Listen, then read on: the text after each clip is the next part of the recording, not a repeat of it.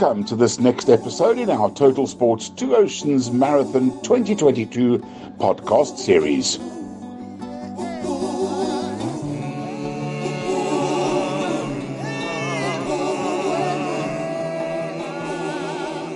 Good day, everybody. Once again, welcome to From the Boardroom to the Locker Room. And today we have two distinguished and esteemed guests on the show. Professor Andrew Bosch, who is an expert with regards to exercise marathon-wise, and with regards to sleep, we have Dr. Dale Rae, the Director of Sleep Science and a Senior Researcher at the University of Cape Town. First of all, let's start with Professor Bosch. The Two Oceans, Total Sports Two Oceans Marathon back on for 2022. As a runner yourself, you must be delighted that the race is back on the road. Yes, absolutely. It looked as if it wasn't going to happen for a while, but it is. And hopefully runners haven't been caught off guard, so to speak, in that they've been a little bit slack in their training and lacking a little bit in distance and so on. So hopefully they've got that under control. So as the head of the High Performance Centre and also expert with regards to long-distance running and your history and your record of being involved in marathons, would you agree with me that this year's race is going to be different to any other in terms of the amount of time runners have perhaps been off the road in terms of their training?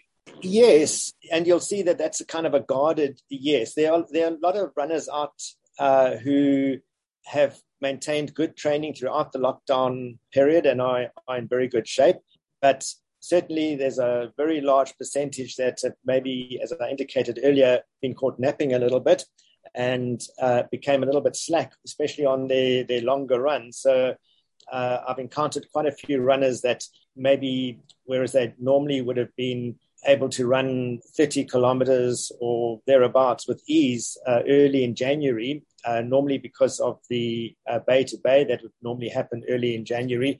This year, they're not quite in the same shape and maybe lacking a little bit on distance. So I think there's certainly runners out there that are going to be well prepared, and there are others that are playing catch up a little bit. And that could be a dangerous game because trying to catch up is always fraught with likelihood of injury and so on in running. So runners need to be pretty cautious on trying to close that gap that they perceive might exist and maybe does for quite a few.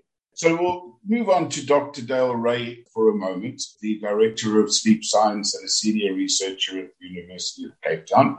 Dale, it's a subject, sleep science, is in the last decade maybe or so, has become a big topic of discussion and something that's of great importance, which I think most of us, because it's something that we tend to do so naturally, wake up in the morning, go to sleep at night, wake up in the morning, take for granted. But as by mentioning the fact that you are a Director of Sleep Science, tell us how important it is. And I know it sounds like a stupid question, but how important is sleep in terms of being a runner?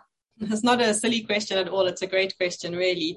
And you're quite right. There's been an explosion of interest in sleep as it relates to health and to sports performance in the last 10 years or so. So I'm super lucky to be involved in that area from a research and a practical perspective.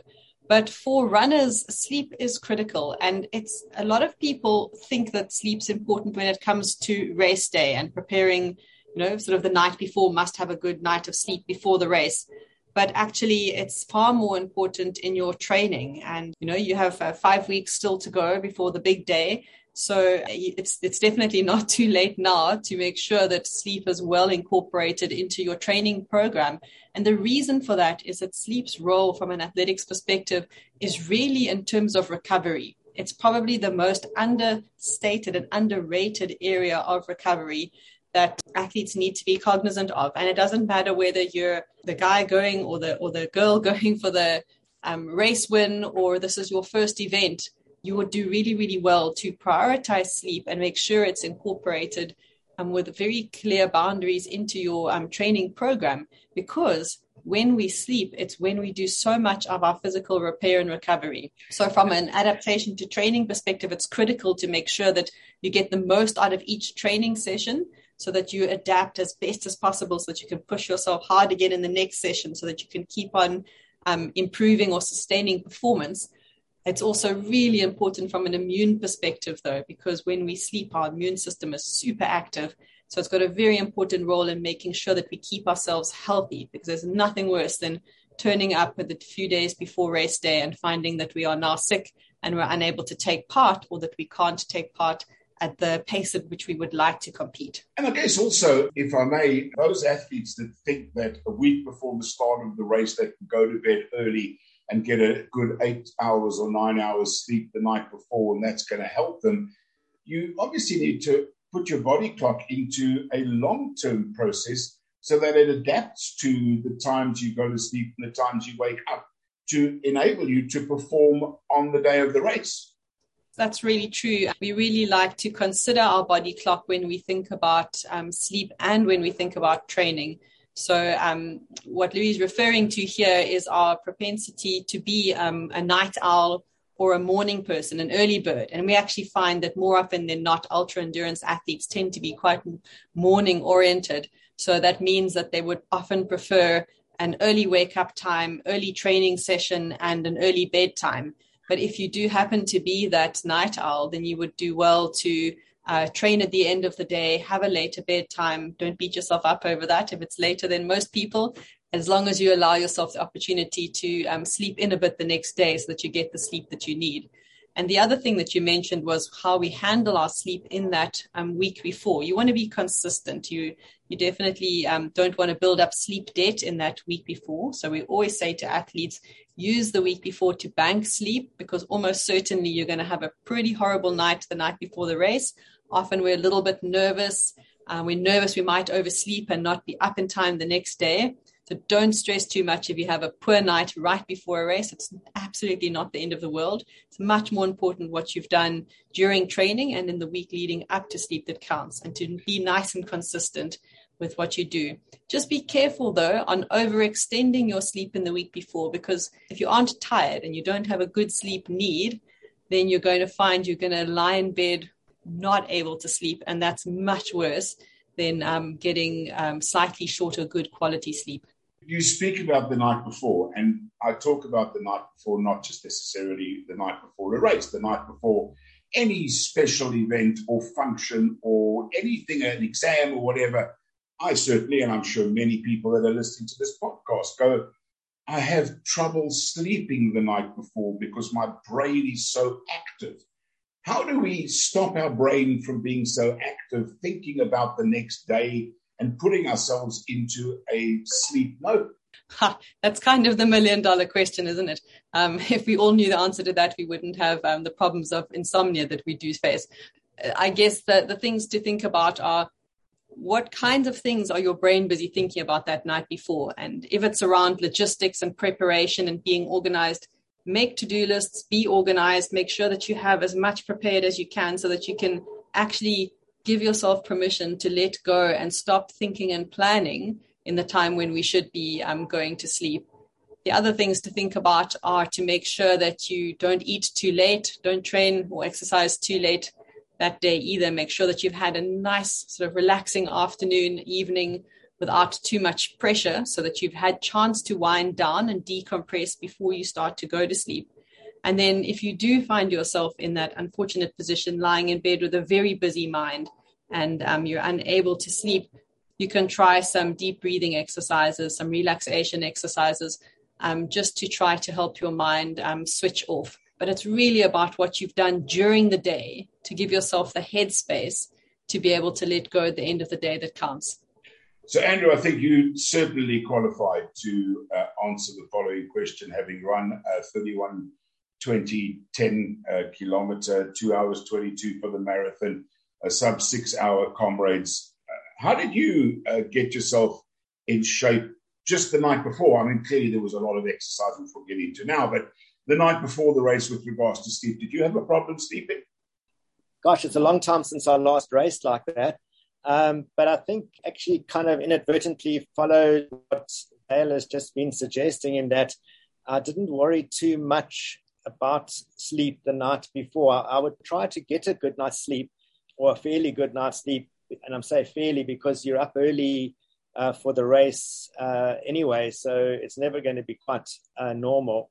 But I certainly try to rather sleep well about 2 nights and 3 nights before the race. That's where I kind of used to try and make sure I wasn't sleep deprived in any way. And then I did whatever sleep came, so to speak, on the night of the race. I never really suffered too much from nervousness, so I never found that was a problem. But just the thing of getting up much earlier than normal for the race start and all kinds of things that you're not normally doing the night before kind of interferes a little bit. So it seemed to work out all right.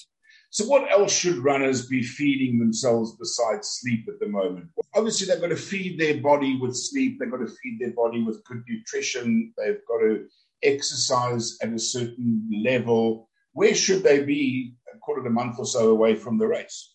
Right. I don't think it's just important a quarter of a month for the race. I think it's ongoing important.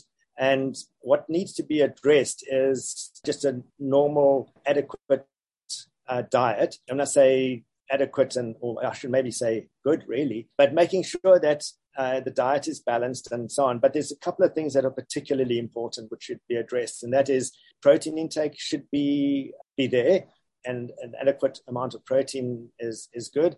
And then, of course, my favorite topic, making sure that you're getting enough carbohydrate, and that's critical to be able to train optimally, especially with doing long runs. And for those runners who are doing faster, harder paced workouts, that becomes very important. So typically in terms of a training related dietary mechanisms, if you like, to make sure that after every day's training, you've ingested enough carbohydrate. Don't try and restrict on the carbohydrate. You want to replenish the fuel tank, so to speak, with carbohydrate. And after you've done your hard session, if it is a hard session that you've done, then maybe think about having some sort of a protein shake or something like that fairly soon after the training session. So it's protein to help aid with recovery and carbohydrate to replenish the body's carbohydrate fuel stores so that you can train well again the next day.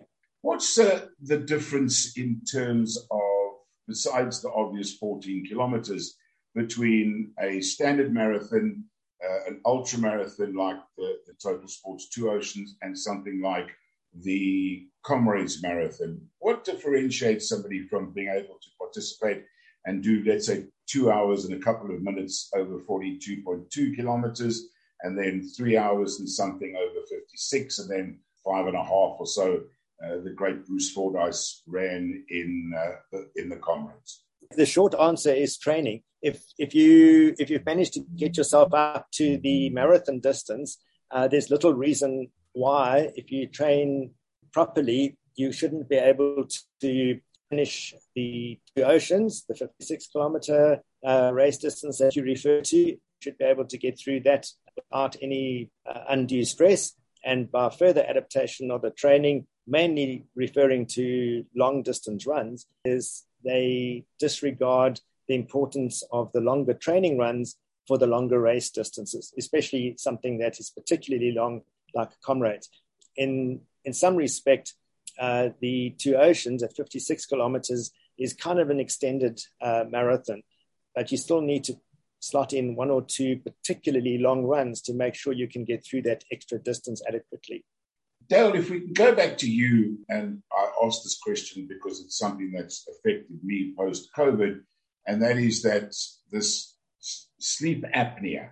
How bad is it for a person that doesn't get a good night's sleep, irrespective of whether you're an athlete or not, when you go through those phases where you basically stop breathing, don't you?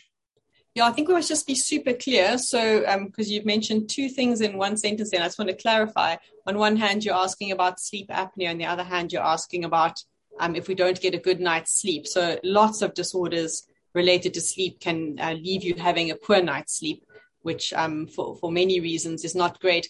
But if we zoom in on apnea specifically, so that's a sleep-related breathing disorder. And for anyone out there who's not sure what this is, it's a condition that while you sleep, your upper airways collapse or partially collapse. And for periods of time ranging sort of from 10 seconds up to a minute or so.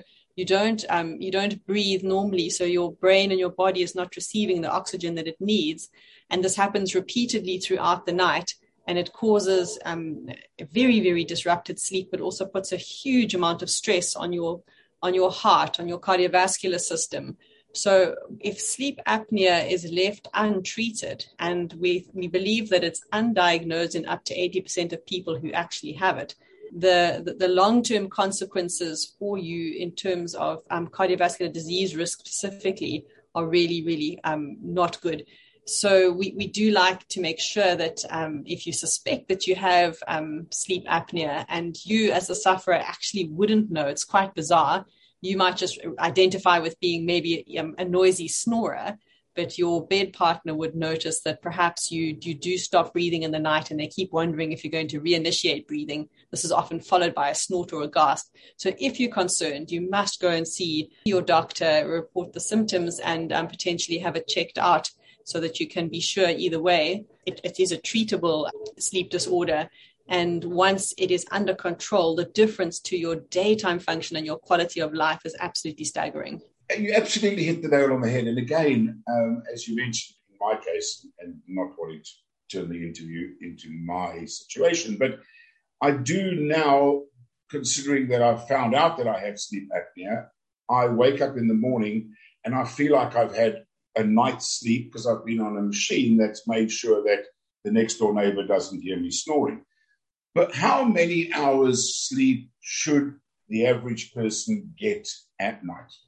That's a good question. So the guidelines are that for the general population, adults, so anything from 18 up to about 64 years, require in the region of 7 to 9 hours of sleep per night. And what I really like about this guideline is that it doesn't say everybody must get 8. There's already a 2-hour range there, but it also acknowledges that probably 5% of the population can get away with 6 hours. That's what their biological need is. And another 5% or so would probably need up to 10 hours. So there's actually quite a large range, and it's really important that you figure out what your own sleep sweet spot is, which can change because as your training load goes up, your sleep need goes up. So although the recommendations for the general population are 7 to 9 hours of good quality sleep per night, because quality trumps duration any day, it's also really important to understand that athletes or people with a high training load will have a higher sleep need. So you can probably add on a good 30 minutes to those recommendations because that's the sleep that you need to help you adapt to your training.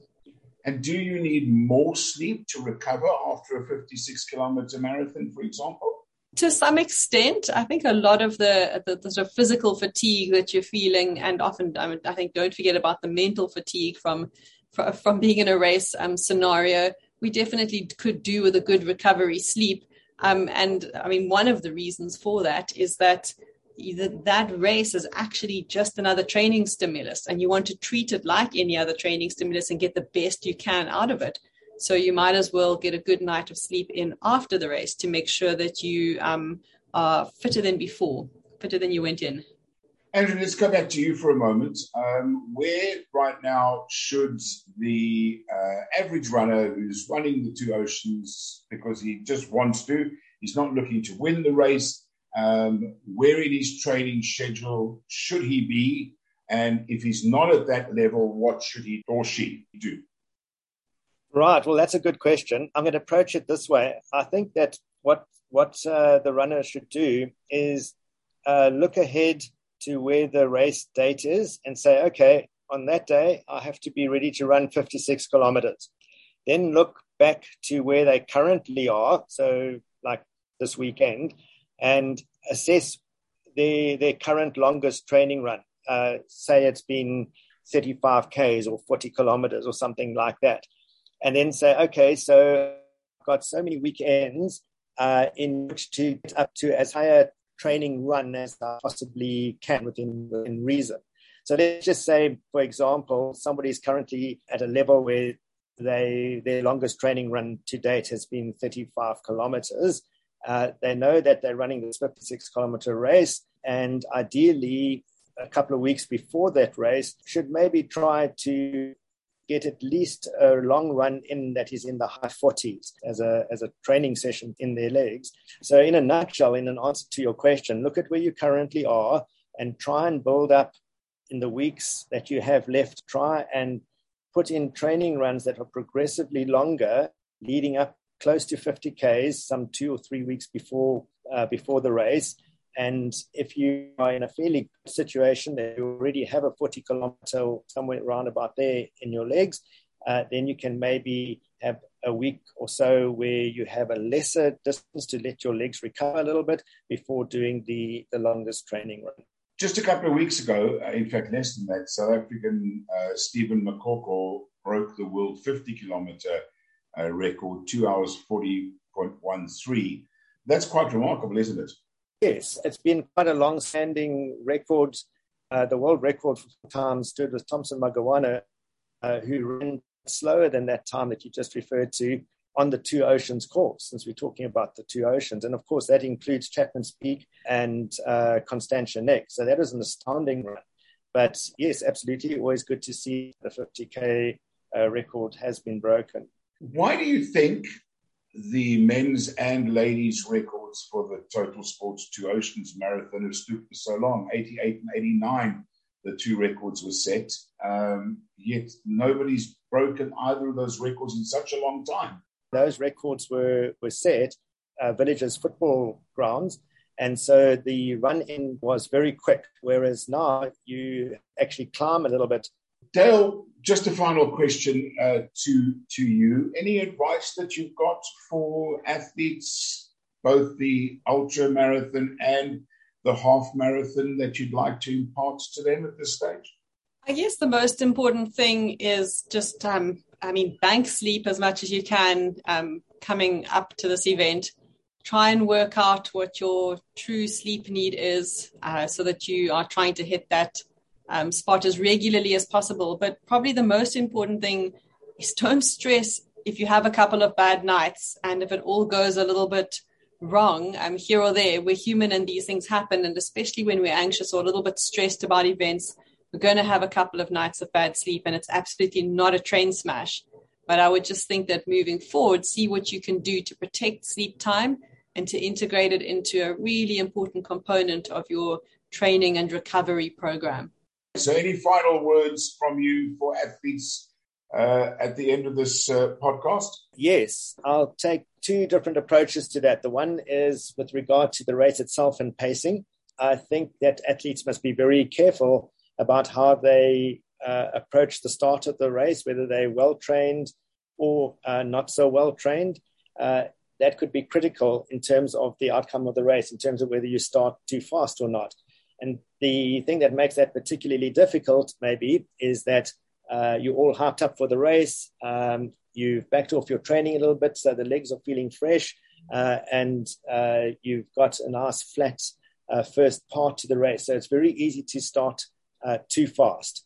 So I think something that runners can help themselves with is looking at how fast they should start the race. And one way to do that is to look at a recent best marathon time. If you've done something like Two Oceans, and you can take that time, and if you multiply it by 1.44, that will give you a good idea of the time that you're likely to be able to finish the Two Oceans in.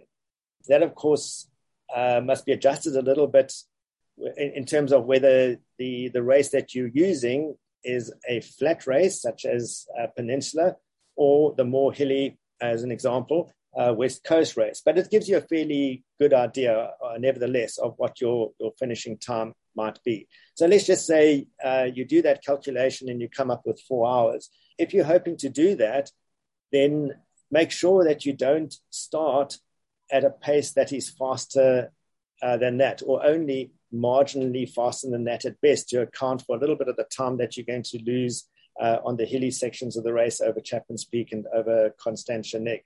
So the most important thing, I think, related to that is have a realistic finishing time for Oceans, work out what that is per kilometer, and don't go like way faster than that in the first part of the race, because you're going to pay for it later. The other thing that I was going to say when you asked that question was to make sure that you taper off your training in the last little while before the race, but to keep some aspect of running going. Don't just stop all training. Your body at this point is used to regular training sessions, and if you just stop everything, for want of a non-scientific way of putting it, just seizes up. So you need to keep up with your regular training sessions, although they might be shorter and might be a little bit slower and so on, but you do need to cut back on the training, but at the same time not stopping altogether. And allied to that, making sure that you ingest enough carbohydrates in the last couple of days before the race, last 2 days or so, to make sure you fill up your muscles with enough fuel for the race. So it's kind of like filling up your car's fuel tank before a long trip. Dr. Dale Rae, Professor Andrew Bosch, it's been an absolute pleasure. Your insight has been invaluable. Thank you so much for joining us.